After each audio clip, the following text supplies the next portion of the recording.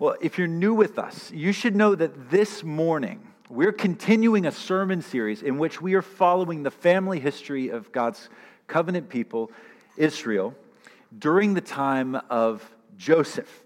Joseph, remember, was a son of Jacob, aka Israel, and a great-grandson of Abraham. Abraham is this guy to whom Yahweh, the God of Israel, has promised to give offspring as numerous as the sands of the sea. And not only that, Yahweh tells Abraham that he's going to bless all the nations through this offspring. And as if that weren't already enough, we know, because we've been following the story from the first page of the Bible, that this is the shape of God's plan to redeem the whole cosmos, to renew creation, heaven and earth. Now, Yahweh's promise to Abraham is nothing less than his plan to set right all that humanity has fatally corrupted by arrogating to itself the dignity of deity. It's Yahweh's plan to redeem the cosmos, beginning with this dysfunctional family. So Joseph's story, you see, plays out in the great drama of God's fulfillment of his covenant promise to Abraham that all the nations of the earth should be blessed through his offspring on the way to the redemption of the whole created order. Well, that's where we've been. That's the storyline we've been talking about, but just there's the problem, isn't it? Because that's very far from what Joseph seems to be experiencing at the end of chapter 40. Last week, we saw Joseph hit rock bottom. And although we read time and again, Yahweh favored Joseph, Yahweh favored Joseph, that hardly did anything to defang his circumstances. Joseph had, without a doubt, heard of Yahweh's covenant promise to his great-granddaddy since he was knee-high to a grasshopper. But of course, he's experiencing something entirely different. He's been thrust down, right? Down 3 times. First, down into the pit, literally at the hands of his brothers. Then down into slavery at the hands of the Ishmaelite slave traders. And then finally, down now into prison on the unjust charges of Potiphar's wife. And this is the thing, the end of chapter 40 doesn't alleviate Joseph's misery one iota.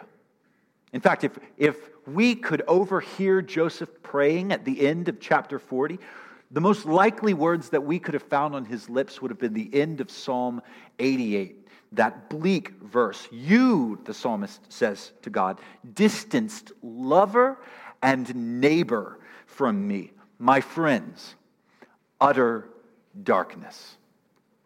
That's the end of Psalm 88. Last week with Joseph in prison, the screen just fades to black. And the next thing we see in our reading this morning, Genesis chapter 41, verse 1, is a caption come up on that screen. 2 years later. And now the story picks back up, but not with Joseph. Instead, we wake up on the banks of the Nile. We see a man, but it isn't Joseph. Joseph is ratty and bearded and disheveled. This man is clean-shaven, well-groomed, well-nourished. It's Pharaoh.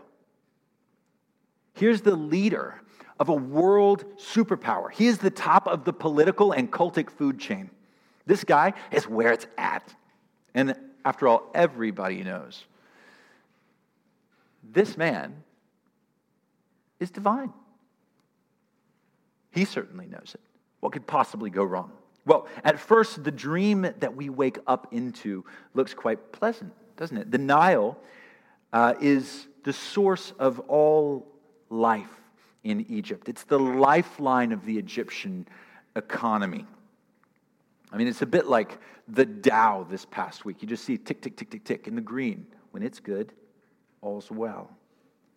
So naturally, when Pharaoh hears a sound coming from the Nile, he leans in, and suddenly here comes 7 fat, attractive cows, one after another. And seeing them grazing on the reeds, Pharaoh finds it pleasant.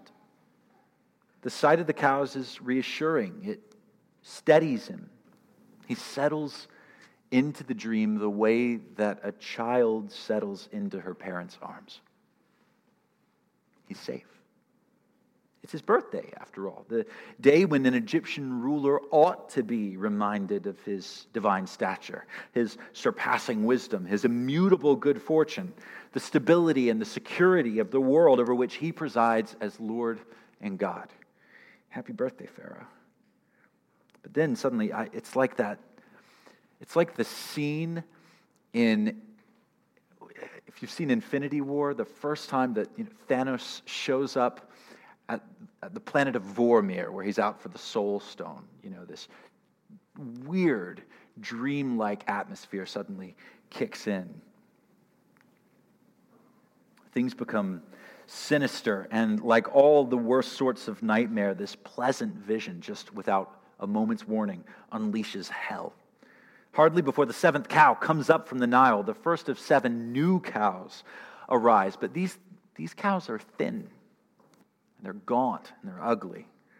And notice the ominous little note in verse 3. What did the fat cows do when they came up out of the water?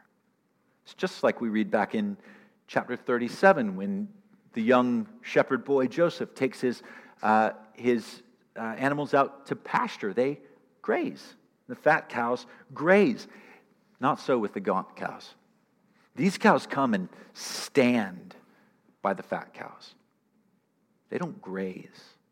Because as Pharaoh is just about to learn, these cows are carnivores. Before Pharaoh even knows what is happening, these 7 zombie cows come up, like that scene, all of those scenes, there's not just one, in The Walking Dead, where everybody's just sort of sitting around cooking sausages on the fire, and they see people stumbling up out of the distance. They're like, hey, come have some sausages.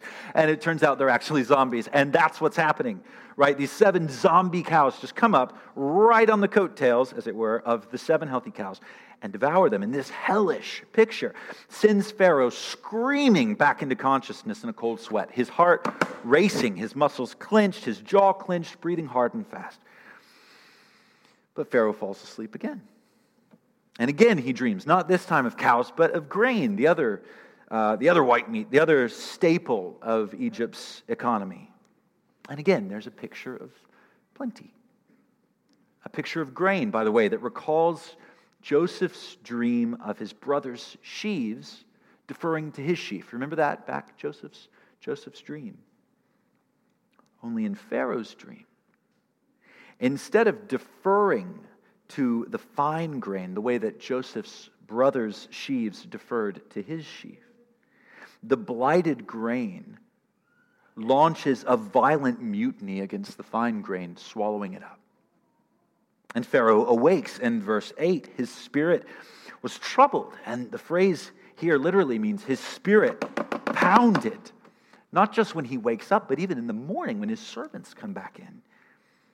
Physically, he feels out of control. His heart's beating like a hammer on an anvil.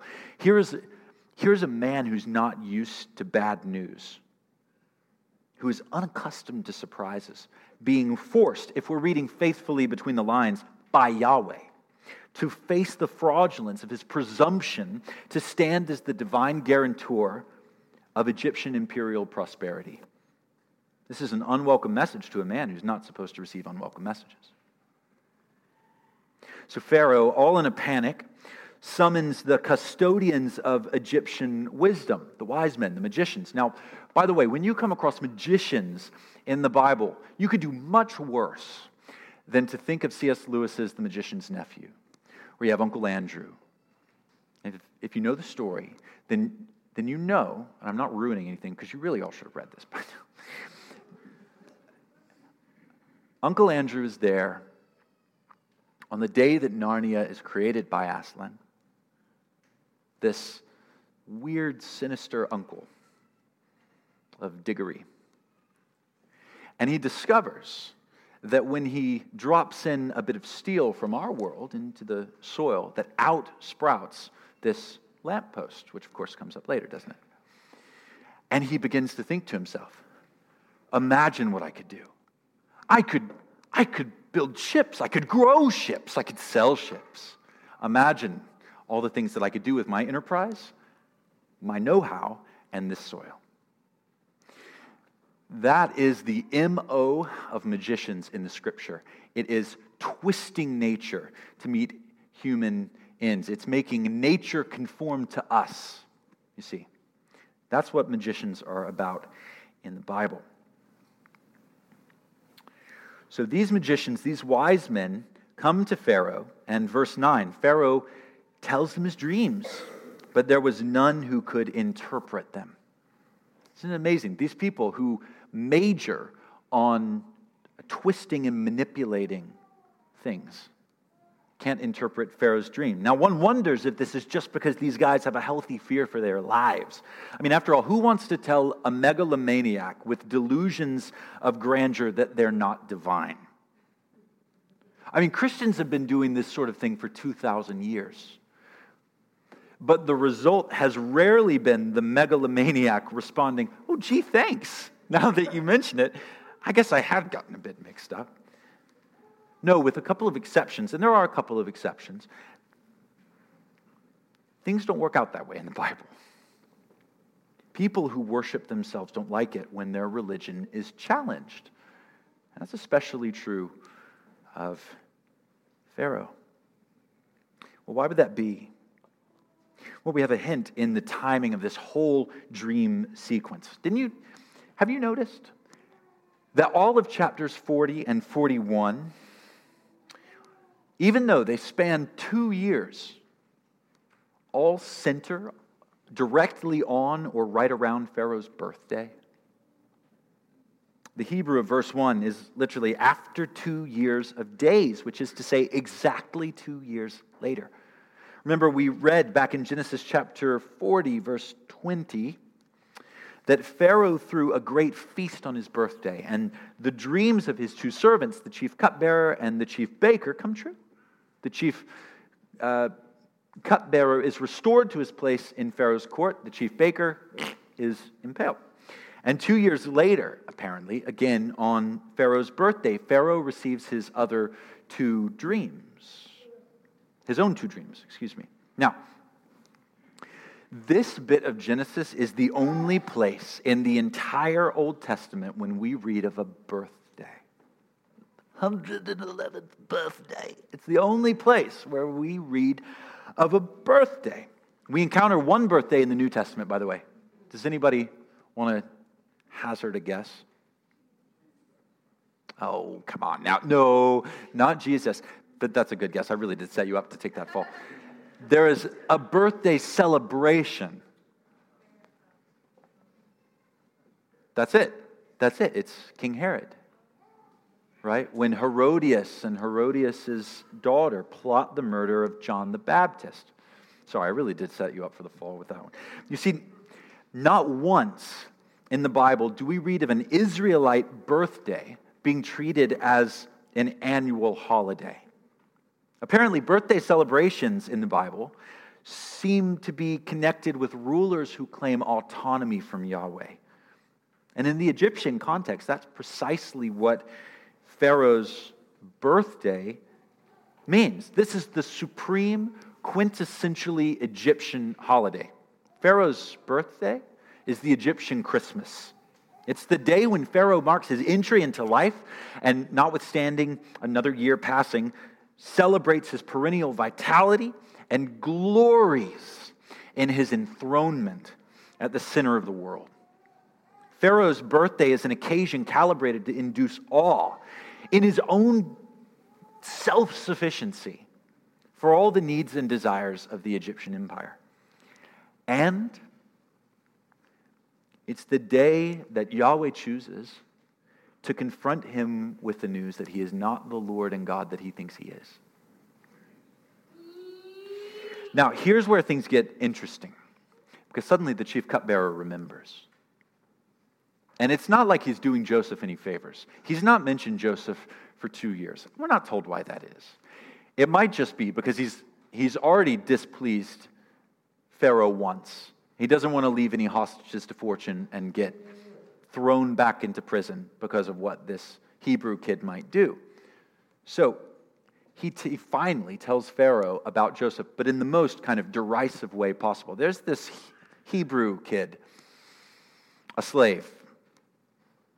You know, he could have said, oh man, you should see what this guy can do with dreams.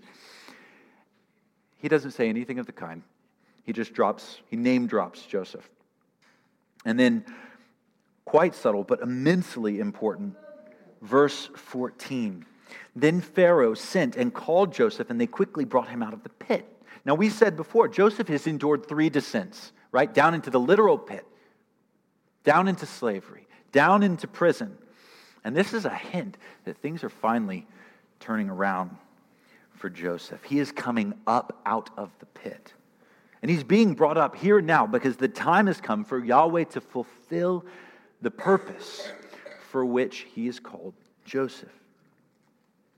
This is the beginning of Yahweh putting his rescue plan into the next stage of action. And so after Pharaoh has told Joseph his dreams, just like Yahweh jumps right into his plan, so does Joseph. Verse 33. This is how Joseph responds after the interpretation. Now, therefore, let Pharaoh select a discerning and wise man and set him over the land of Egypt. And then it's almost like we're stuck in an echo chamber, because Pharaoh responds to Joseph's plan in verse 39 this way. Since God has shown you all this, Pharaoh says to Joseph, there is none so discerning and wise as you are. Now, by now, most of you have heard enough sermons on Genesis to know that repetition is the Old Testament's way of writing something in bold print and then underlining it and covering it in a highlighter, right? Repetition is important. So you'll realize that this phrase, discerning and wise, there's something going on here. Remember that we read this text in several contexts, right? We read it in its immediate context in Genesis, in the generations of Jacob, the story of Abraham's family and of Jacob's sons. We also read it in the broader context of the first 5 books of the Bible, this literary unit that we call the Pentateuch. And then finally, we read it in this huge context. We read it with canonical sense, as part of the grand biblical narrative that stretches from Genesis 1 to Revelation 22. So when we see this phrase, we begin to wonder, what on earth is the Holy Spirit up to? What's going on? And we don't have to read far until we come to Deuteronomy chapter 4, verse 6. And there, Moses is speaking to Israel on the other side of the wilderness wandering. And he's commanding them to hold fast to Yahweh and to keep the commandments and statutes which he has taught them. Listen to Moses as he speaks to Israel. Deuteronomy chapter 4, verse 6. Keep these statutes and rules and do them, for that will be your wisdom and discernment in the sight of all peoples, who when they hear of all these statutes will say, surely this great nation is a wise and discerning people. Look, what's going on in this exchange between Joseph and Pharaoh is exactly what Moses says will happen when the people of God embody the wisdom of God in the world of God. As soon as we recognize this huge biblical theme of wisdom, suddenly we're riding this biblical theological wave that carries us from one end of the biblical story to the other. In fact, this theme of wisdom carries us straight back to the beginning of the biblical story. Twice now. Once in Genesis 39, and then again in our chapter today, chapter 41. The Bible casts Joseph as reversing in a shadowy way the story of the Garden of Eden. In Genesis 39, Joseph is elevated as vice-regent of Potiphar's house. He's set over all that Potiphar has, excepting only one thing, the fruit which he couldn't taste, right? Potiphar's wife. Unlike Adam and unlike Eve, Joseph endures the temptation, walking with Yahweh in faithfulness. And in the same way, in chapter 41, Joseph is set over all that Pharaoh has, the whole empire of Egypt. Notice again, one thing prohibited. Verse 40, only as regards the throne will I be greater than you. So why in both instances? Why single out the forbidden fruit? Potiphar's wife, the throne. It's because these are echoes of Eden. And why is this significant? It's significant because of what lured Adam and Eve into eating the fruit in the first place. Genesis chapter 3, verse 6. So the woman saw that the tree was good for food, and that it was a delight to the eyes, and that the tree was to be desired, to make one wise. At the beginning of the Bible, you see, we read that God has given Adam and Eve these two particular trees, the tree of life, from which they could and needed to eat, and the tree of the knowledge of good and evil, from which they couldn't and shouldn't eat. Now, one of the things that makes the fall so relatable is that the root of this temptation to break fellowship with God was the desire to attain the wisdom of God apart from the presence of God, to act in the world apart from His acts, to reduce goodness to arbitrary commands that we can manipulate, that we can be magicians about. Rather than growing to know and love the good by knowing and loving the good that God is. The fall was a declaration of independence from God. It was an attempt to acquire wisdom apart from Him, to pit the wisdom of man over against the wisdom of God. The fall made our relationship with God a zero-sum game. He has to decrease so that we may increase. The irony here is that the tree of life is an invitation to partake of God's wisdom. It's not like God is setting up an either-or and He's offering a choice between blissful, holy ignorance in His presence and wisdom apart from Him. No, the garden offered two kinds of wisdom. Wisdom in relationship with God, that's the tree of life, and wisdom severed from God, wisdom on our own terms, independent from God, the tree of the knowledge of good and evil. Now that's why in Proverbs, Lady Wisdom is described as a tree. Proverbs chapter 3, verse 18, wisdom is a tree of life to those who lay hold of her. Now let me rein this in. This is my point. What we are seeing in this exchange between Joseph and Pharaoh is the collision of two wisdoms. Wisdom with God and wisdom apart from God. And what we have in Joseph, therefore, is not only a moral exemplar of how to get a little wiser. And that's not the point of this sermon.